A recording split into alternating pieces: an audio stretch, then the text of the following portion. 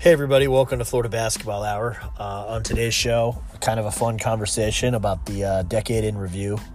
Florida Gators basketball, obviously a pretty special decade. 5 Elite Eights, a Final Four, a few SEC championships, SEC tournament championship. So a really good decade. Going to be tough to top in 2020s, but I like what we're building.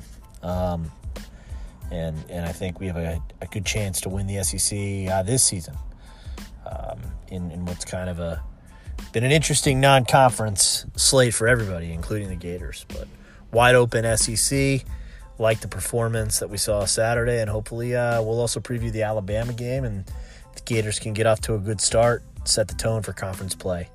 Happy New Year to everybody. Thanks for listening. You guys really make the show, and we appreciate it. Look forward to 2020.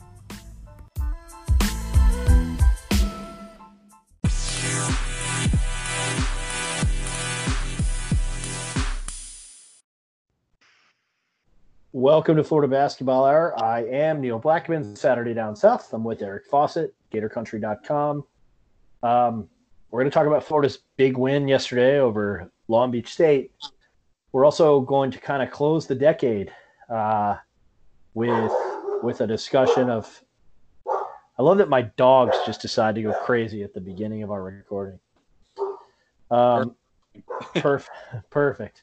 So everybody just – forgive my dogs. So Eric, really good performance yesterday. I mean, you kind of have to factor in that Long Beach State's bad, but you can only play the team in front of you. Yeah, I mean, obviously that's not a great team, no question about it. But I would say that Florida, you could say that Florida just did what they should have done, but I would look at it and say that they did a little bit better than kind of the bare minimum, I should say. There was points where they just dominated them on the glass. I mean, that's something they should have done that. There was times where they overwhelmed them defensively. It's they should have done that, but they also had some moments of some great individual playmaking, some great shot making. Some things that you could look at the opponent and part of that is definitely you get in rhythm early against a team that's not great. Then suddenly you're feeling good kind of moving forward and you have that momentum. But I would say this was more than a nothing game. I mean, there's some people that I don't think any outcome would have said, hey, Florida played a great game. I mean, Florida could have won by 100 and people would have said wow, that's just a bad team. I understand where that comes from a bit, but I think you've also got to look at kind of the intensity the team played with. They could have gotten complacent and they didn't. Just still the execution was clean. There was never a point where I thought, wow, Florida's playing, not very well and are just overwhelming with their talent or their size of their athleticism. I thought they always kind of played crisp and did played about as well as they could have in that scenario. So one thing I thought was really good was guard rebounding. I know it's kind of a weird place to start, but I guess no better place to start with Noah Locke, who we talked about kind of at a little more length on the last show before Christmas. And Mike White said something that they've emphasized this year is rebounding down, or what he calls rebounding down with his guards. One thing, Trey Mann also rebounded pretty well, I thought. And it's something that can help your offense get going, obviously, when a guard receives. But what were your thoughts on Noah Locke's game? Obviously, first career double-double. I kind of feel like you live with the 6 of 15 shooting from him when he's in rhythm. Yeah, he still took some of these dribble jump shots. I don't love it. I just see a stat line like that, and I say there probably could have been 3 misses taken off. But there's part of me that's definitely with you a little bit. That's hey, if you live with that if he's going to hit a few of the shots. This is kind of talking about the guards rebounding. I do think that's part of a bigger thing that we saw against Long Beach State, and that was a dedication to playing faster. And part of the reason Florida hasn't been able to play faster is just that they haven't been able to defensively rebound super well. So I think you see a game like this where the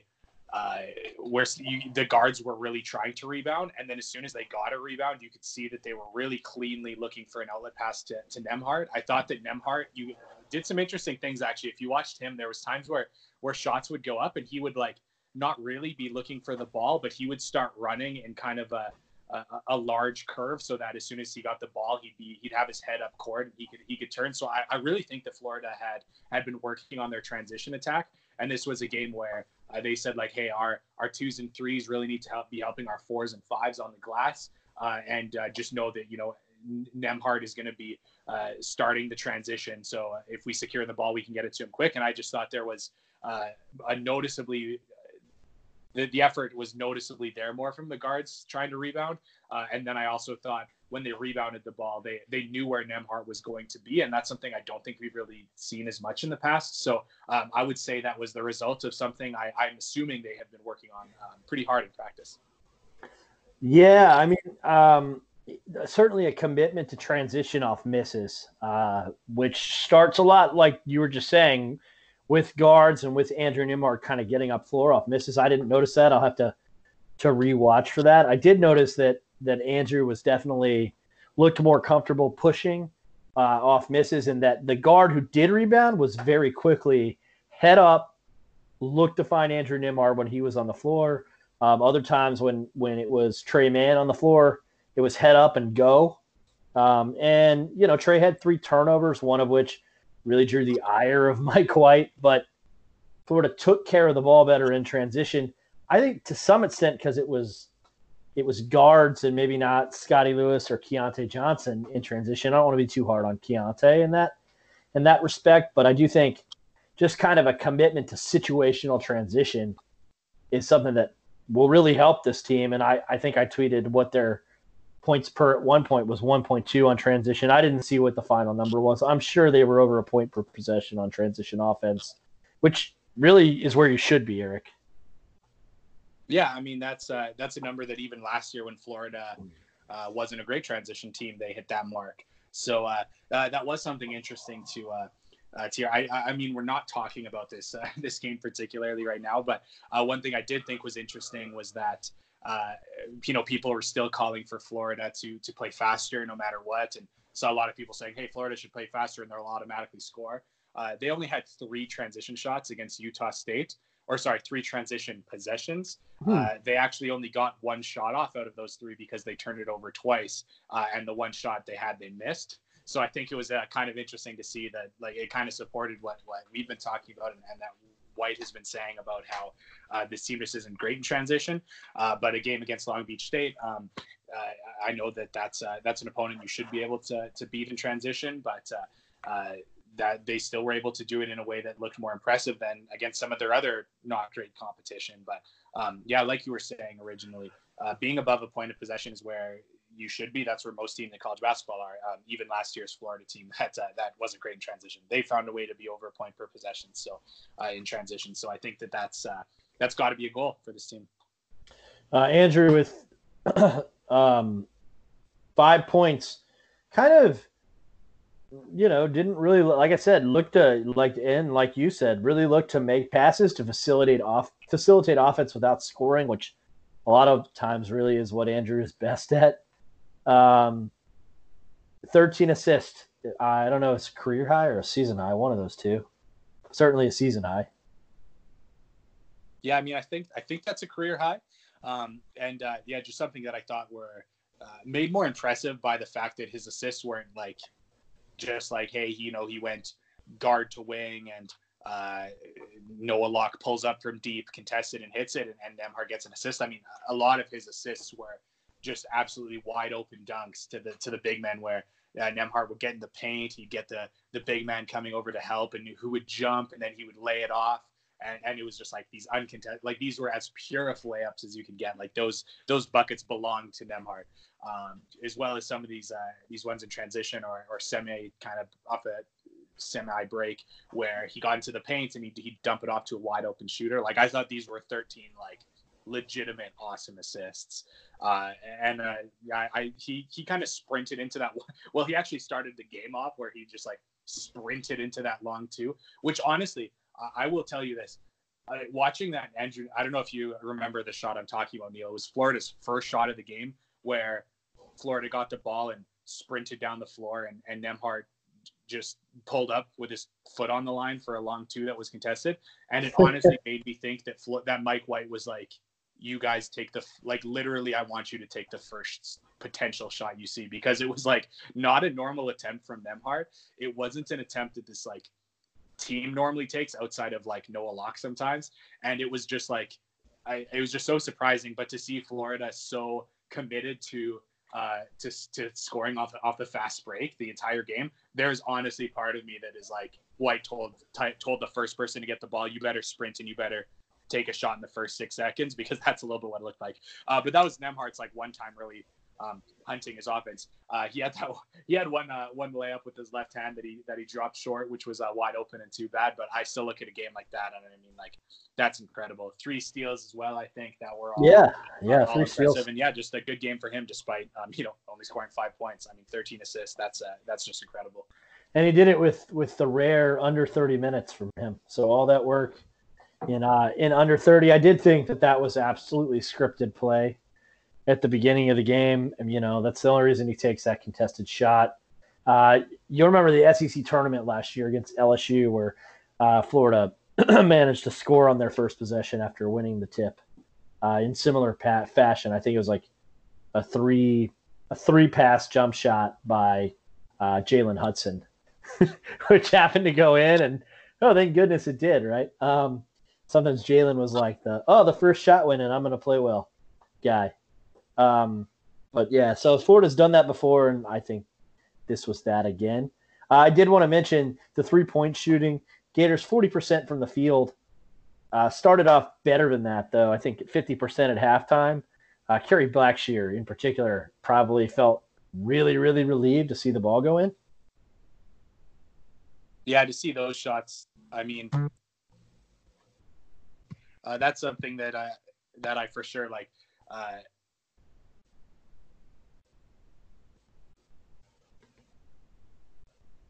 Having some technical difficulty with Eric right now. But sorry about that. My Wi-Fi literally dropped out. Okay, like we're good now. But I mean, Kerry Blackshear, he just to see him kind of see those shots go through, I think is so huge kind of early, because there have been times where the first couple ones have missed and he hasn't been able to bounce back. Like you can tell it's for him the confidence. Just because, I mean, quite frankly, he hasn't been a consistent shooter for his career. And for that reason, I can kind of see why if those first shots aren't falling. I mean, that's something that I actually wrote about this morning. It's at the Gator Country in regards to Kerry Blackshear, whether he should be used on the outside more often or on the inside more often. I thought he kind of showcased a little bit of both in this one, which is obviously this is the ideal. You'd love to say you have games like this where he goes and posts up and gets to the free throw line 8 times and gets some layups as well, and also hits 3 threes. I mean, that would be the dream. It doesn't always happen, but hey, in a game like this, it happens. Almost his 7th double-double, a little short. Probably gets there if Mike White doesn't extend his bench, which I'm glad he did. That was smart. But, Kerry's going to finish – well, I guess they still have the Baylor game, but he's going to enter conference play with 6 double-doubles. One thing I've told people that have asked, outside the program, and I did a podcast this week where I was kind of, what's wrong with Florida? It was like one of these deals where they talked to some of the preseason favorites, somebody from their program for like 5 to 10 minutes. And I said, it hasn't been Kerry Blackshear. He's kind of been as advertised, to be honest, if you look at him just from a statistical standpoint, Eric. Yeah, it's kind of interesting because even for some of the tough games where he got into foul trouble or got ejected, like early, he's had some of these games that kind of seem like they are that might like bring down his averages. But yeah, I mean, you look at his numbers and they're pretty similar to what he had at Virginia Tech. I mean, some of the efficiency isn't exactly the right, same. But at the same time, I mean, like his 3-point shooting that hasn't been great. I mean, it's actually pretty similar to what it was at Virginia Tech. He hasn't been able to post up as effectively, so some of those percentages aren't quite the same. But you look at the totals of 14 and 8. That was kind of what he did at Virginia Tech. So, and I think that's something that you get from someone who has a post up game down low is those guys are going to be a little more a little more consistent. I mean, when you kind of mostly live within that area near the paint, you're going to be able to get those offensive rebound putbacks, things like that are a little more consistent than maybe a guard that's more reliant on the 3-point shot. But that's something that you get with Gary Blackshear, I think, is you really do get the consistency. Yeah, and I think Mike White has said, correctly that we haven't seen, Carey really get in rhythm yet either. Although I think, you kind of look at this game, you look at the Utah State game, and you're starting to see him assert himself a little bit and play with a little more confidence. I think so, and I think that's part of the part of Florida figuring out just how they want to play basketball and how they want him to get the ball. I mean, you do look at those early games, and I know it's really honestly a different era. They were playing a different style of basketball, and it was, hey, let's go 4 out, 1 in with Blackshear being the lone big inside, and let's play some dribble drive and get some duck-ins to Blackshear. Obviously, that didn't work, but I think that part of that was also just that it was, maybe a little bit tougher for Blackshear to get into rhythm, and then it got right into him being the main decision maker within that Princeton offense. But I don't feel like the entire team around him was super comfortable in that. So yeah. While he didn't look particularly great because he had the ball in his hands, I think a lot of that was because the players running around him making the actions didn't feel particularly comfortable. But now you see that they're a lot more comfortable in that set. He's able to showcase his passing more, really hitting Keontae Johnson on a bunch of curls, hitting Noah Locke flaring off it for open threes. And then also just doing a lot of the side ball screen that gets him either the ball on the roll or gives him a post-up opportunity off that. I just feel like the team is finding him more, finding the ways that it's best to use him. And that's obviously helping his game and making him feel more confident.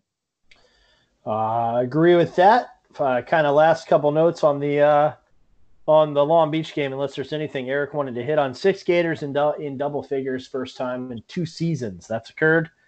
The last time the Gators did that was the days of Chris Chiozza, Kayvon Allen, Igor Kulichev, and Jalen Hudson. So that team actually had a couple games where 6 guys got into double figures. Gators do that yesterday. And, I think we should probably discuss the fact that one of those guys was Omar Payne, who makes a spot start and I think Payne kind of leads to the last 2 things I wanted to discuss. But Payne makes a spot start for Scotty Lewis, plays exceptionally well, I thought, very active. And I get some praise from Will You Get on Twitter for his motor and ceiling. Yeah, well, I mean, Will You Get knows motor. That's for sure. So I would say if there's anyone to get that compliment from, I would say that's about as good of a guy. So it's cool to see him still supporting the program for sure. Yeah, everyone loves him. So that's awesome. But I would say just his ability just to pound the offensive glass. I mean, once again, obviously they're going to out athlete a team like Long Beach State, and when Omar Payne is at the 4, that's even more of a mismatch. But I do see, I wrote about this early in the year that I just think the offensive rebound is so important to the Gators. So being able to play Omar Payne for some longer stretches is so key. I mean, the Utah State game was one where Omar Payne kind of got played off the floor, I would say, and it, made it that Florida wasn't able to do very well on the glass because they couldn't play as big as they would have needed to have been to dominate the boards there. So a game like this, it's always good to get him some more run, to get him more comfortable in the offense. There was still a couple moments where he had the one moment stepping on the end line when he was posting up that it just kind of showed that I don't think he's fully aware of his body yet. I think there's just a lot of kind of balance and athleticism work that needs to be done with him. But I mean, hey, he's a freshman. That's going to come. But just to see that work on the glass, I think that sometimes he can really pass the ball effectively. So I thought he had some good moments moving the ball. But I mean, just his ability to block shots is incredible. That length and jumping ability he has, and on the glass as well. I think there's going to be games like that in the SEC where we saw this the last couple of seasons where just shots aren't really falling for both teams. So it becomes who's going to be able to get more rebounds and more possessions that way. Florida wasn't really equipped to handle those kind of matchups. If Omar Payne can come in and maybe he won't be doing these kind of starts, but if he can still come in and give effective stretches, I do think it's going to have a couple big moments for the Gators. Yeah, this gets back to a point we've made on the podcast a couple different times, especially in conference play, Eric. Games are won at the margins, and like any little thing you can do to gain an extra point, an extra 2 or 3 point advantage, makes a huge difference. And we saw from Omar Penn yesterday, kind of a player that's kind of capable of giving you those little edges that, as you just alluded to, can really be the difference. The other thing I thought was super fascinating, Eric, and this is one of it can be even be our coach's corner, though I didn't put it in the run of show, so I don't know how deep into the X's and O's we'll get. But I did notice a 40-minute commitment to 2 bigs yesterday. What was your thought on that? Once again, I think it's just something you will need to see. I mean, you also look at a game where like Florida's roster just has so few wing possibilities. So you take one out in Scotty Lewis, and it's pretty limited. But I also think sometimes you just got to say like, hey, let's do it for 40 minutes and let's really see what kind of happens. So one thing I thought was really interesting that they did was this, like, I don't know what exactly, who pioneered this, but I do know that Mark Few at Gonzaga does this better than anyone. Like, people talk so much, like you see in the NBA, people do spread pick and roll where, you have the ball handler and the screen setter. You got those 2 guys involved. You really want the 3 other players to be like out on the perimeter. Like, you want someone to have to like really leave their man to come help. So you see that like spread pick and roll so often, and now you see that in the college game too. But like Mark Few and Gonzaga, they do the exact opposite, really, where they pick and roll with their other big that isn't screening. They put him on the low block and they have him trying to steal help. So what that does is where the help is coming from because you have brought it there. So off the pick and roll, you can either hit the roller or you can hit the other big that's sealing. But also because the big man is sealing, if he gets a really good quality steal and then you hit the roller, then there's no one to help over. If someone does help, you've got a wide open jump shooter. So it's kind of interesting because there's so much talk about spread pick and roll, where I see North Carolina does this really well too. I know that North Carolina isn't very good this year, so some people aren't going to take that as a compliment, but Gonzaga does it better than anyone. If you watch Gonzaga, they don't do a spread ball screen. They do like a condensed ball screen. I know there's a fancier lingo for that that's better than that. But I saw a little bit of that with Florida, where they also do that with that kind of like butt screen play, you call it, in basketball circles, where instead of like facing the ball handler, the screener is just like facing the hoop, and while that's happening, the other big man is working for a steal, and then because the person setting the quote unquote screen is just like square to the basket, he's not like forcing the ball handler one single way. The ball handler can go either direction, and again, because you've got the other big sitting in the paint, you're sealing the help, and you're not allowing any of the guards to kind of help down. So it's point being, it's something that you can do with 2 bigs that I think is really interesting. And I saw Florida do it a little bit in this game, and I thought that was pretty wise. Yeah, so that's an interesting. It'll be interesting to see if, and I think Chris Harry was saying that that everybody thinks that Scotty Lewis should be all right, but obviously concussions are weird. Unfortunately, we've seen that at Florida. We know that all too well from the last couple seasons. It'd really be nice to have Scotty Lewis back for Kyra Lewis in Alabama, which is when conference play starts next season. Alabama is 6-5, Eric.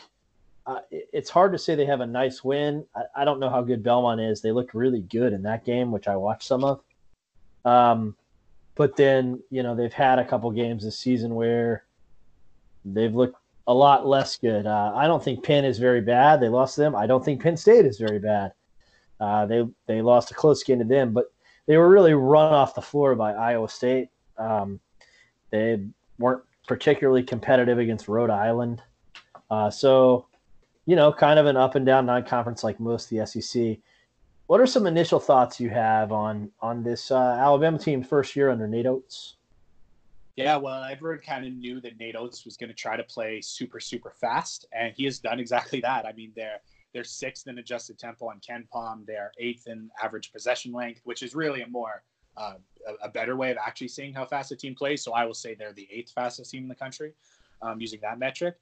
So something I actually find really interesting is, like you mentioned, is they got run off the floor at Iowa State, or no, sorry, not at Iowa State, against Iowa State. That was a neutral site. I think I watched that game. Yes. Rhode Island, they weren't competitive with, and they also got beat pretty badly by North Carolina. So those are, which, we know North Carolina is not the North Carolina of usual. But you look at those 3 games that they lost, Iowa State, North Carolina, and Rhode Island. Those are 3 teams that also like to play really, really fast. So you got this Alabama team that wants to really get up and down the floor, but they played, these teams that really want to get up and down the floor, and those teams just did it better than Alabama does. Quite frankly, that would be the way I look at it. So that's that, and even actually Penn State is another team that plays super fast. Penn, I don't think plays particularly fast, but I could be wrong. I didn't watch that game. But Penn State's another. So you kind of see they try to play fast, but they get beat by teams who play fast and just do it better than them. So to me, that kind of says Alabama isn't actually that good at playing fast. Yeah. I mean, this is first year of Nate Oates, but just so far they're getting beat at their own game. How that's relevant to Florida, we'll have to see, because it's not like Florida is a team that plays super fast. Obviously, they just tried to against Long Beach State. And, hey, potentially part of that was preparation for this Alabama game where they knew that the tempo was going to be accelerated. But I would say just kind of overarching about Alabama, they want to play fast. They're okay turning the ball over because of it. There is one very interesting stat, or it's actually not that interesting. It's just hilarious to me. But they shoot a ton of 3-point shots. And the way that you know that they are really dedicated to taking 3-point shots is the amount of bad ones they will take. So I want to first update the listeners on something that we've talked about a lot on this podcast. That is the number of unguarded catch and shoot attempts Florida has. So far, after Long Beach State, that number went up. So they are now at 68.5% of their jump shots being unguarded, which is just a massive percent. That is crazy. So that was 68.5% of Florida's catch and shoot shots being unguarded. Alabama, only 33% of their shots are unguarded. So 67% of their catch and shoot attempts are guarded. So they just shoot a ton of contested jump shots. So that's how you can tell that they are just completely dedicated to putting up threes, no matter what. They are, and that was, so I went and watched a bunch of those possessions, and you can see the mandate is to, if the ball gets pushed to the wing in transition and you've got half a look at the rim, you put up that 3. So for that reason, they've, obviously been susceptible to some pretty big runs. When you make a dedication to just shooting threes, no matter the quality of the shot, you're going to be prone to some wild swings, and that's been the case for them. But that should make for some pretty intriguing basketball against Florida.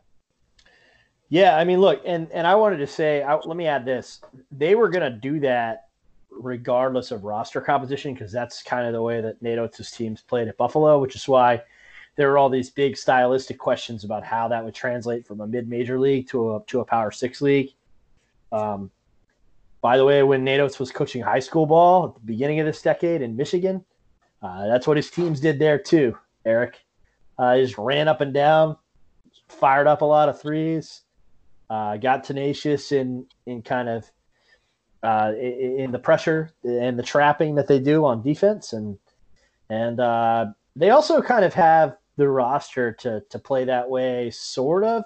Although I think they probably would have had it more were it not for a couple injuries. And in fact, this would be I think a problematic matchup for Florida, quite honestly, if James Rojas wasn't out for the season, and obviously the very high 4-star player, Juwan Gary, who was lost the day before we cast media ballots.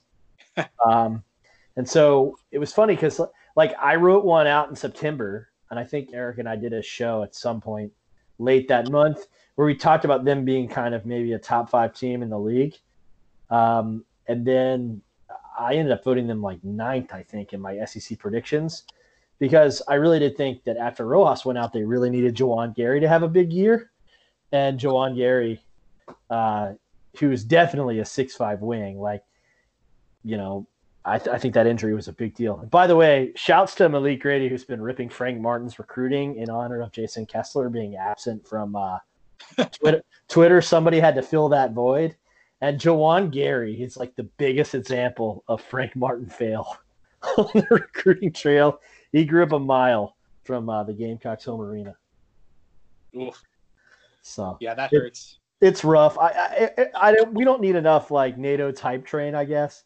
But a lot of people were definitely all aboard the Oats Express. There are people in basketball circles that really loved this hire. There were others that were skeptical and kind of wanted to wait and see. I think you could classify. I'm not going to speak for Eric. I was definitely like the caution light on it. Like I just don't know if you can play this way in a Power Six league. I guess we'll find out.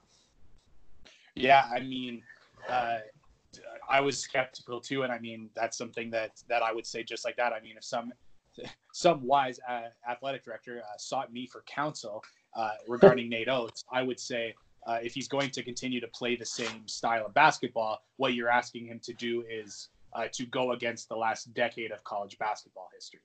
Teams have just not had success taking 23% of your shots in transition. You also look at it like so. So Alabama is like 8th in possession length right now. So I would say the 8th fastest team. St. John's is up there as well.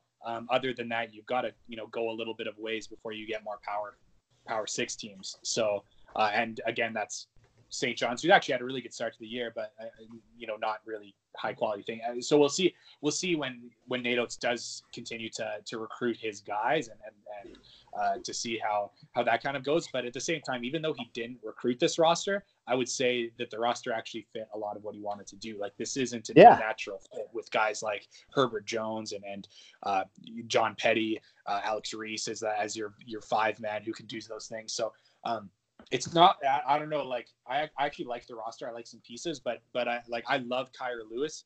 He hasn't been able to get the most out of Kira Lewis. I just don't think Kira Lewis has been great. And Kira Lewis is someone who's, good in transition, but I just think when this team is predicated almost, I shouldn't say entirely on transition, but they certainly look a lot more comfortable in transition than in the half court. So, well, actually, I can even look at it now. So they're actually 0.944 points per possession in transition, which is actually not good to be honest.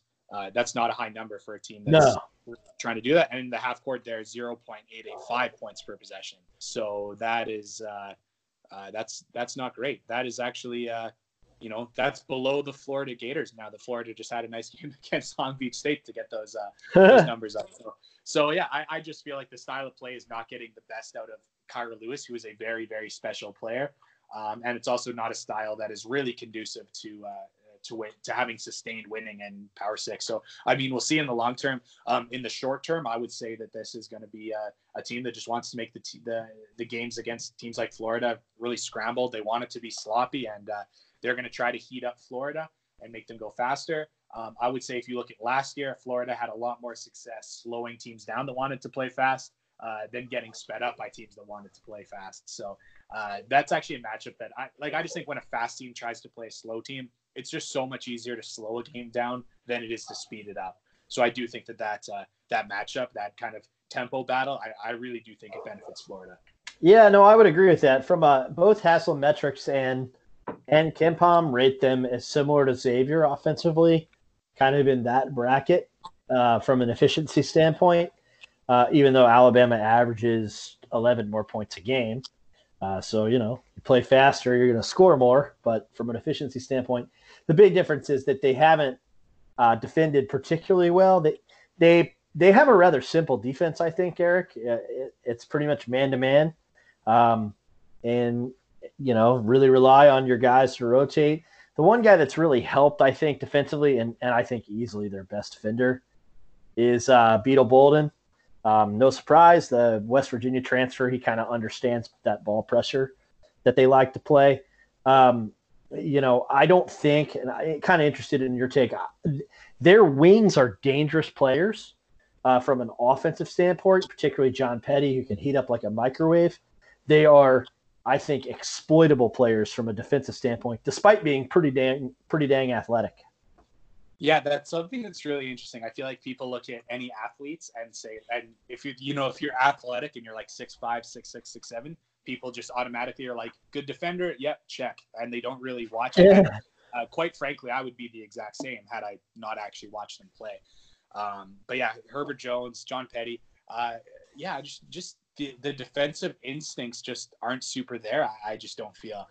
which could certainly come. But it is interesting to show that you can be long, you can be athletic, but you do need to have some kind of instincts to really become a good defender or a great defender.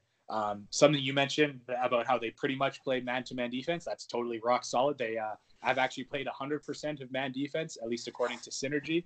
So they've also pressed all of 7 possessions, which are late game desperation, not really something they're going to scheme towards.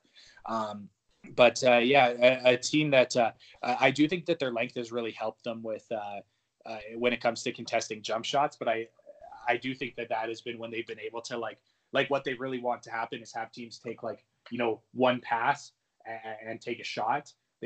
And when that's happened, when they can kind of sit back, the team makes a pass, they can explode towards the ball. They can use their length to contest. Where I think they've gotten into a little more trouble is when teams have had to make them guard actions and make them do some, make them make reads defensively, make them rotate.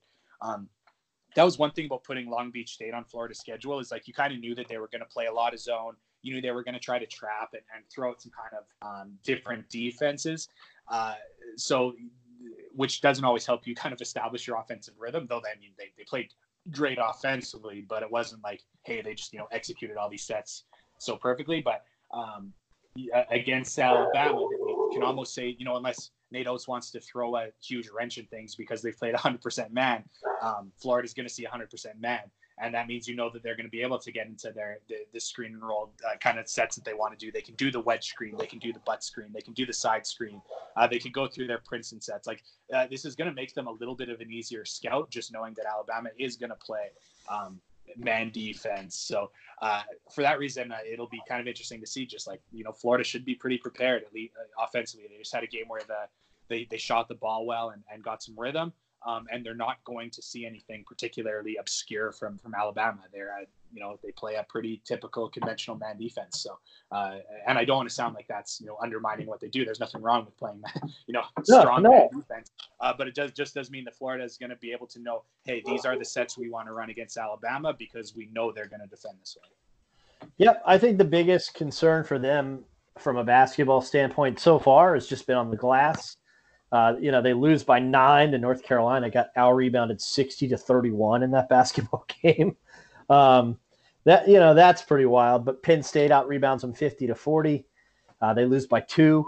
So I think some of that is a Dante Hall problem, Eric, in that Dante Hall is playing in professional basketball. Some of that is a Rojas problem in that Rojas is not available. They're really having to rely on, speaking of guards rebounding, their guards and their wings to rebound a lot. Their leading rebounder is John Petty. I know before the season they really felt like Galen Smith was a guy that was going to help them. He's only playing 12 minutes a game and averaging 2 rebounds. Alex Reese, another guy that I thought would be a little more good on the glass, to be honest, only averaging 4.8 rebounds. They're 118th in offensive rebounding, but 189th in defensive rebounding. That's not terrible, but it's kind of very average. And I think, Eric alluded to it, Florida, decent chance to win the battle on the glass should help them win the game.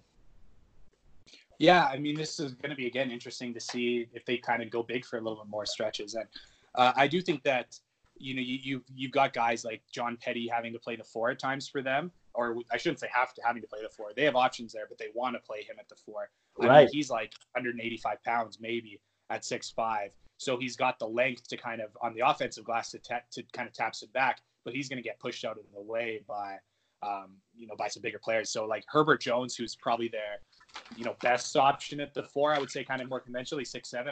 He's still pretty skinny, so I think you've just seen teams that are just kind of some wider bodies at the wing. They've been able to get on the glass just by straight up pushing them out of the way. So I see if they're going to play Herbert Jones and John Petty at the 4, it will be interesting to see if Florida does do some, get Dante Bassett out there to just push Herbert Jones out of the way on the offensive glass, or Omar Payne, who can out jump either of them, or also push John Petty out of the way. You might worry about those matchups on the other end. But I do think that this team should have, Florida, I really do think they should put a premium on offensive rebounding. I mean, this is something I wrote about earlier in the year, why I think it's so important. And I do think that Florida should live with, having one less perimeter defender on the floor to have some better offensive rebounding. I think there's something to that. And I think in a game like this, it'll be really interesting to see, do they match smaller with Alabama when they put John Petty at the 4, or do they say like, hey, we're going to play some power basketball and we're going to dominate the glass? Because I do think it's going to be possible for them to dominate the glass. Yeah, I would, obviously agree with that point. And so I think decent time to kind of transition. I'll say this because it was cool to get we've actually kind of covered a couple of the listener questions that we had in terms of like Florida playing bigger, the commitment to 2. We had a couple questions about the commitment to play with 2 bigs. So, we always appreciate listener questions more than you guys know. It's the best part of doing the show, I think. So thanks for those. Justin Fortner, though, asked this fun hypothetical, said if you could choose Appleby or DeRougie and add them to this current team this year, which one would it be? So I'll throw that to Eric. Oh, what a spectacular question. I that's so fun. Both of those guys, I totally think would be helpful. And you honestly, it's honestly actually quite tough because like Tyree Appleby is just an elite shot maker. And I know some people are going to say like, yeah, he did that in the Horizon League. I mean, when you see the shots he hit, I'm not like it would be one thing if he just sat there with his toe on the line and had catch and shoot shots and shot 7 catch and shoot attempts and got threes that way. Then I'd be like, you know what, maybe that's not going to work. I mean, that he was shooting from deep, off the dribble, and shooting a ton of them and at a high percentage. So I definitely think he would contribute. And Anthony DeRougie's a elite athlete. That would be elite even in the SEC. He would stand above so many players. I would. So you could really argue both ways because Florida does need scoring, and for that reason, Appleby could really jump in there. But I mean, off the top of my head, I will say DeRougie, who would offer Florida a chance to play him at the 4 and still feel like Florida's, they could still feel like they're playing big at 6'7" with his kind of size and athleticism. Also someone who can hit standstill threes as a catch and shoot guy. I think he would just offer a little bit more versatility to have another elite athlete at the position next to Keontae Johnson, but also, you put him on the floor next to Keontae Johnson. That would be awesome. So I will say just because of like the lack of guys at the 3 and 4 spots for this team, I'll say DeRougie. But I mean, if you want to say Appleby, they could desperately use, a guard who could score like that. So that would work too. But I will go DeRougie. Also, Appleby's personality, I mean, it's awesome all the time. Actually, I mean, DeRougie's awesome too. His personality's awesome, but both of them are tons of fun. But that also makes it just that much tough. But I'll just lock in DeRougie. Yeah, all right, I like it. Next question was from Tim at GUTT Gator. At what point is number 1's play concerning with regard to this team's overall potential? I'll go first and kick it to Eric. And I think then we can transition into our last part of the show. But, I'm concerned about it a little bit because I thought he had some good moments against Long Beach. I thought he had some bad moments against Long Beach. I kind of think he's kind of a typical freshman right now. And obviously I still think that Tre Mann is the guy that gives Florida its best shot clock buster. So we'd like him to develop, like by the middle of conference play, I'd like to be able to trust him late in the game to go get us a basket. And I do think that impacts Florida's ceiling, Eric. Yeah, I mean, Florida needs shot makers, and he was someone who going into the year, I kind of expected him to be in that role. So when you don't have a guy like that, I think it definitely hurts. And it was nice against Long Beach State that he was given the opportunity to play through some mistakes, just given the opponents. And I think that will hopefully help his rhythm. I should say, I hope it helps his rhythm. But what I really liked too was he was able to get some easy layups, and that was something that I thought was big because I feel like some of these games he's come in and the opportunities that have presented itself is for him to come in and shoot threes. And that's something he's going to need to do while he hasn't been effective at it yet. I think that it's the ability he had to go get points at the rim. I mean, that's something that's going to keep you in games for longer. And getting those 2-point baskets, being able to get to the paint. That's what's going to open things up for your teammates with kickouts. It's also just a more kind of consistent way to play basketball. It's going to present more opportunities to get get consistent points versus relying on the 3-point shot. But Florida just doesn't have a lot of pure scores, and I think teams need to have them, and especially in March when defenses are tight and when teams have 30 games of film on the Gators and know pretty well how to defend them. You're going to need guys that can make plays off the bounce, and guys that can freestyle and kind of just make reads, and Tre Mann kind of has the DNA to do that. It hasn't been realized yet, but if he doesn't realize that a ton, I do think it's concerning to this team's ceiling. I would agree, as I've already stated, and so we'll do our last part of the show. Have a little fun with the end of the decade. The first one is, I think, pretty easy.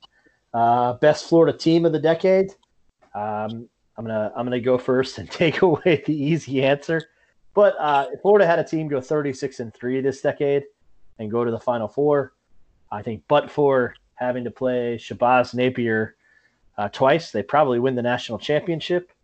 Instead, UConn, who got kind of creamed this week as being the worst national champion of the decade, ends up winning it. Who knows what happens in that rematch in the Final Four if Scotty Wilbekin is healthy.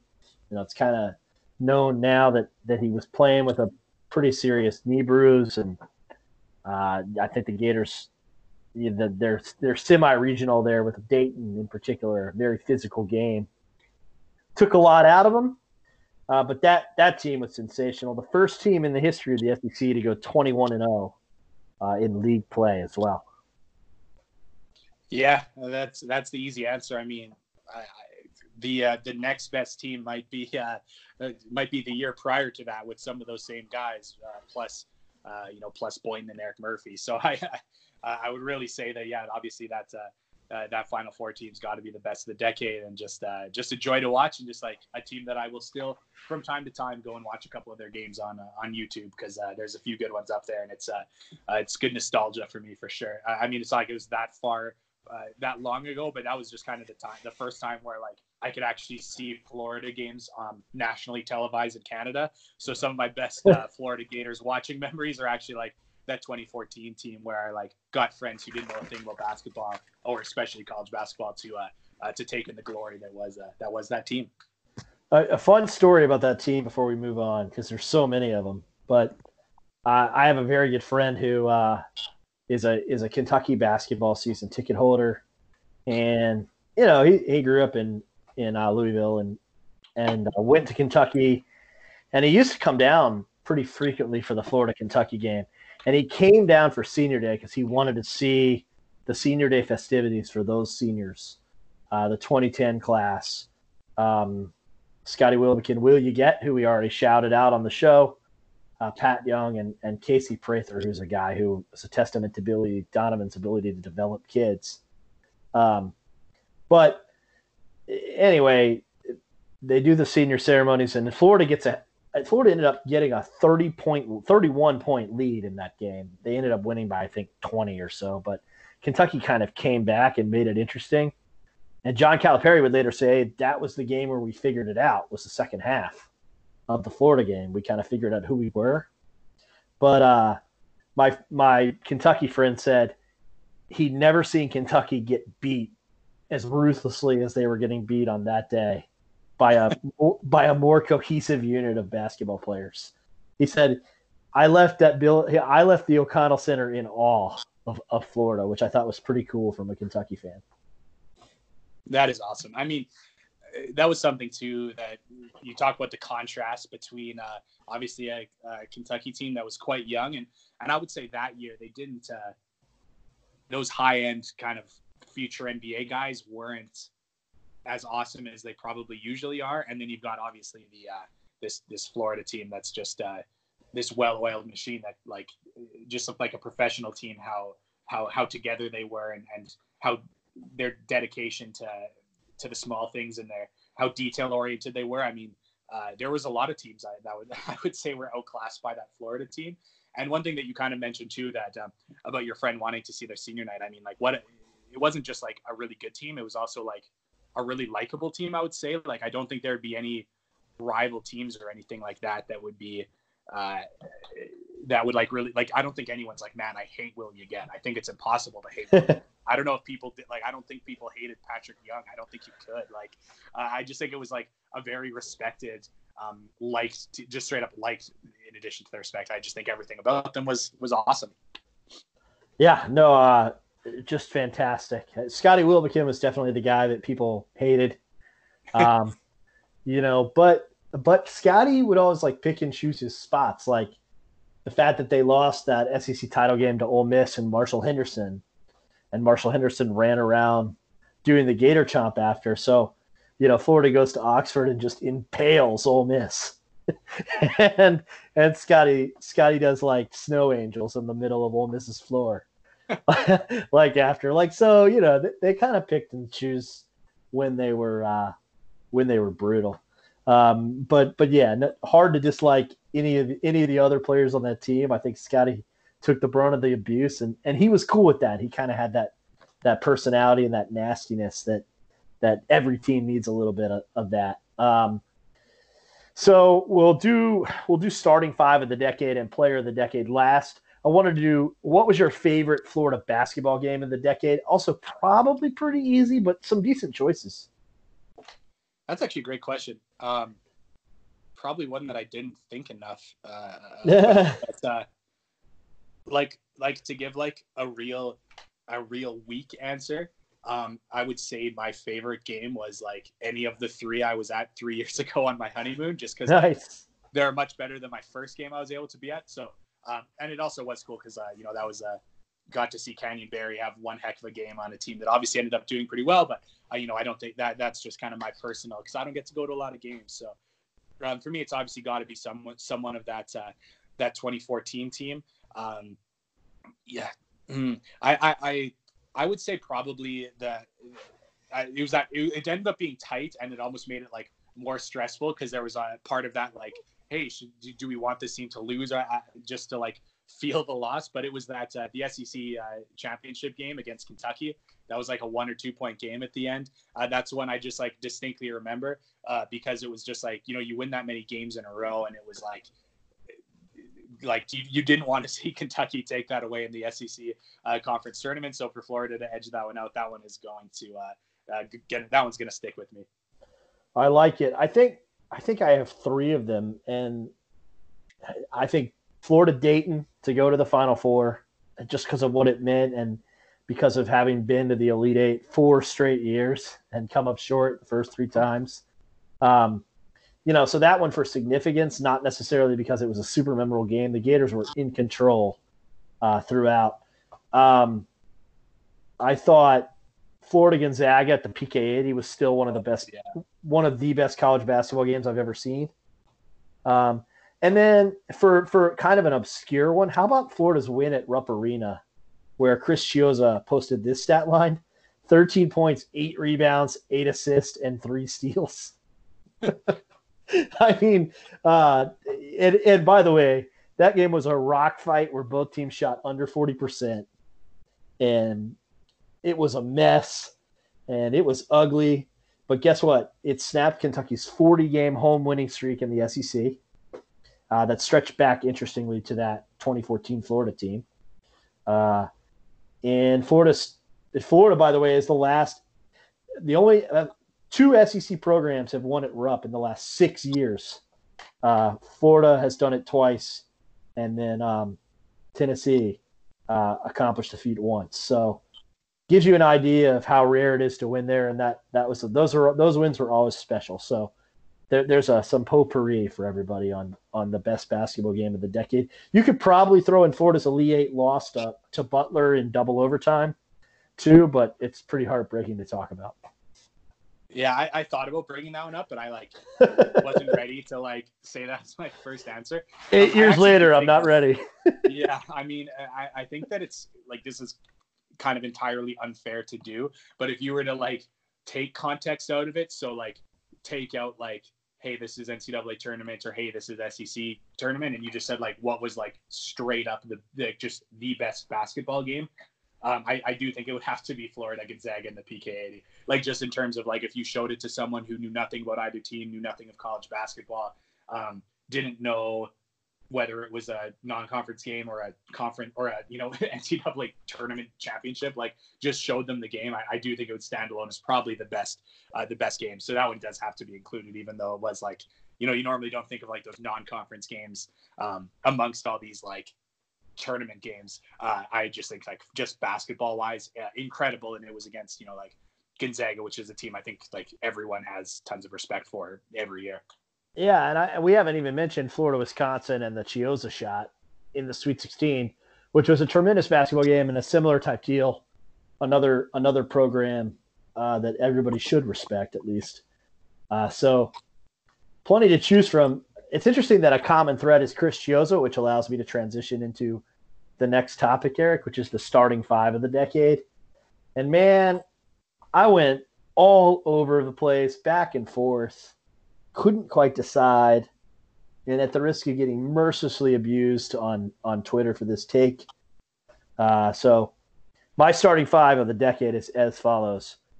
Chris Chiozza at point guard. Brad Beal at shooting guard. I don't care that he was a one and done. He was so good by March, it didn't really matter. Give me Chandler Parsons at the 3. Dorian Finney-Smith will be my 4. I know he was a 6th man most of his career, but that's where I'm putting him. And then for me, Pat Young edges out Vernon Macklin at the 5. Yeah, that's an excellent. Very, well, I shouldn't say unfortunately. I have 4 of the same players as you, and I actually kind of expected that. I also have Patrick Young. I also have Dorian Finney-Smith. I also have Chandler Parsons. I also have Bradley Beal, who I will say, like, I don't know if this is like fair or not, but Brad Beal like continuing to like shout out Florida on Twitter, to like put on Instagram him watching the games. Isn't it cool? Florida stuff. Like it almost seems like his like there's one and dones where like they were a true one and done. Bradley Beal, I do think his like the way he's kind of kept up with the program, it kind of like feels like he was more than that, which maybe is just like a stupid, not fair take. I know Kentucky has lots of those guys too, but I will say that it seems like his kind of legacy at Florida was more than that of your conventional one and done. I do have Scotty Wilbekin ahead of Chris Chiozza for me. So, which is a take that's probably unsurprising, but I mean, I had the same 5 as you, and honestly, I wanted to do someone different because I kind of thought that those 4 would be probably the locks for everyone, for most people listening, and then you as well, as we talked about this. I just couldn't do it. I think that those guys just all excelled at their roles, and it's. I know you said it was tough for you between Patrick Young and Vernon Maxwell. So yeah, that maybe a lot of people would have Maxwell, but yeah, for me it's the same 4 as you, but just sub me and Scotty Wilbekin for Chris Chiozza. Yeah, and I mean center like Macklin had a couple really good years, which is why it was kind of tough. And obviously, he went to the Elite 8 as a senior as well. The 6th man for me would have been pretty easy, and it's funny because I'm not limited by the constraints of their roster role. Florida actually had 3 players win SEC 6th man of the year in the last decade. Bonus points to anybody who can name all 3 of those guys. But Canyon Barry, Dorian Finney-Smith, both were able to get that done, as well as Chandler Parsons the year before he became SEC Player of the Year, first skater to win that award. But my 6th man would be Kenny Boynton, who was just a microwave. Yeah. And I just loved watching Kenny play. That guy could shoot pretty much anywhere. His jump shot was weird. I still don't quite understand the mechanics of it, but just a tremendous skated player, one of the Florida's all-time leading scorers. And it's a testament to like how good Florida was this decade that that's probably a stretch to make him your 6th man of the year or your 6th man of the decade. Yeah, I mean Kenny Boynton, just like the way he has the like prototypical style of a 6th man. I would say that's that's fair. I mean, this is like pretty weak. I won't lock it in, but I will say like for another like one and done, if you were to put Kerry Blackshear as your like preliminary sixth man, and I know Sure. your typical sixth man, and he might be someone who's a little more position locked in the five, but when you actually just once again look at like single season performances, I think that Kerry Blackshear is going to get there. And I mean, if he wins SEC Player of the Year like he was picked preseason, I know he's only 1 year, but I think he's in that conversation as well. So I probably wouldn't lock that in as my sixth man, but I think he will factor in. And even honestly, I mean, it's not something that once again, not a prototypical role, I would say, but like Kavarius Hayes might be also on my like sixth man, just as like my favorite, one of the favorites that would just like fill a role as a defensive big. Like if you were really like building a basketball team, Kavarius Hayes as a defensive big off the bench would be good too. But I do think Boyden as like your prototypical microwave, he fits that role as your sixth man all decade. Yeah, no, I agree. And Casey Hill maybe also, goes to a Final Four, goes to an Elite Eight. There are two players in the history of the NCAA tournament with 14 assist games in the Sweet 16. One of them is Magic Johnson. The other is Casey Hill. So he did that as a true freshman, by the way, against Ryan Anderson and UCLA. Isn't that fun? I don't know, man. Such an underrated career. We could do a whole pod on like underrated Florida players that the Hive has hated. But Casey would be a guy you'd talk. Like if you were going to do 12 players, he'd certainly be on your team. Oh, that is a take people probably won't agree with. I like it. Yeah, no, that would be interesting. Like, hey, who would you rather have as your backup point guard in the all-decade team? Andrew Nembhard or Casey Hill? That'll be an interesting. That's a good debate. Some people would be like also want Andrew Nembhard nowhere near the team. So. Yeah. Those people. But anyways, I would say third point guard because most people would have. Chiozza and Wilbekin in some order. So it'd be like your third guard, I should say. But the more guards, the better, baby. The more guards, the better. If you give me 13, I'm taking Justin Leon as my 13th man. Just so you know, glue guy. Yeah. Justin Leon and Will Yeget can dive on the floor for a ball for the right to be the glue guy. Oh, that would be that's our glue guy. Our glue guy competition. Player of the decade. Is everybody ready for my hottest take? All right, man. Hottest. Get your fire extinguishers out. Hottest take in the history of Florida's basketball hour. You have to eliminate the fact that now I think all he does is drink martinis and sit on an NBA bench and make millions of dollars more than his value. But for me, it's Chandler Parsons. Okay. The first Florida player to win SEC Player of the Year. Just an absolutely absurd senior season. And, multiple Elite Eight appearances himself. I'm convinced that if they win that game against Butler, Eric, they win the national championship. I'm convinced of it. I think they were better than the UConn team that beat Butler in the final. I agree with that. I would take that. So that's my take. And look, the easy answer is Brad Beal because he's the best player at the program, but he only played at Florida 1 year. So really the debate to me, I think, has to be between Wilbekin, maybe Chiozza, and Parsons. And I just think Parsons is the best player. Yeah, no, I can get behind that. For me, it was Wilbekin as well.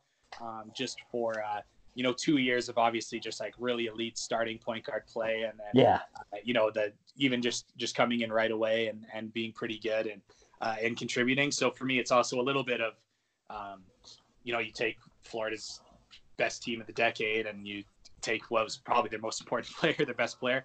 And it's probably a safe way to go. I think the Chandler Parsons as well, just being like, you talk about like positional scarcity. There's not a lot of wings like that in college basketball. So he was probably a little bit more unique than, like Scottie Wilbekin's awesome, but there are a ton of awesome guards out there.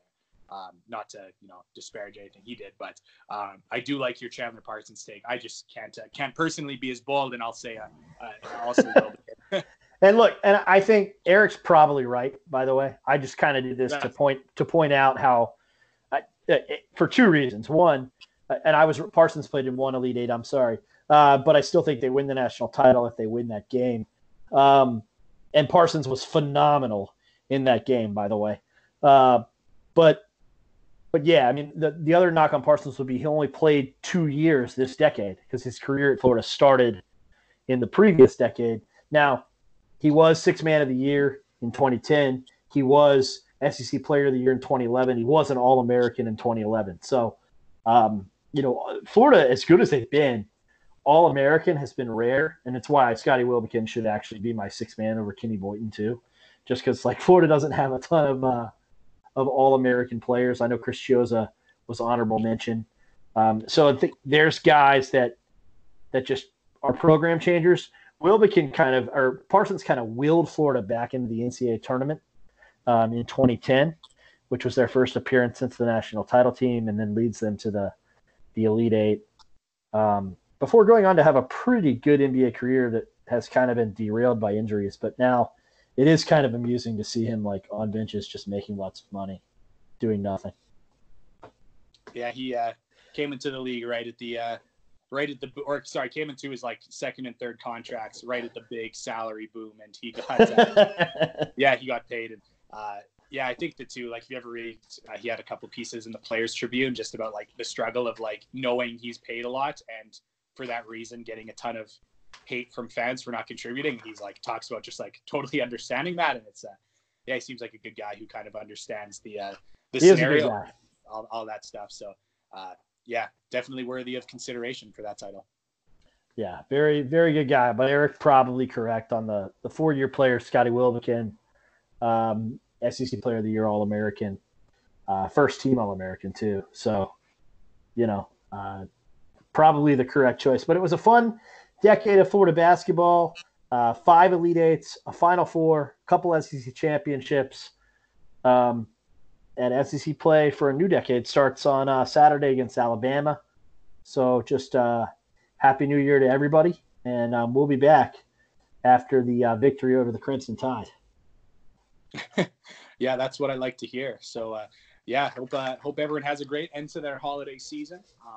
If I sound a little bit, more warmer, a little more audible chocolate, it's because my lovely wife got me a USB mic for Christmas, so that my podcasting can be a little smoother. So, shout out to Rachel, who will also be with me at a couple Florida basketball games in a couple weeks. So I hope to see some of you there as well. But thank you for listening. Yeah, it's going to be great. Bye, everybody.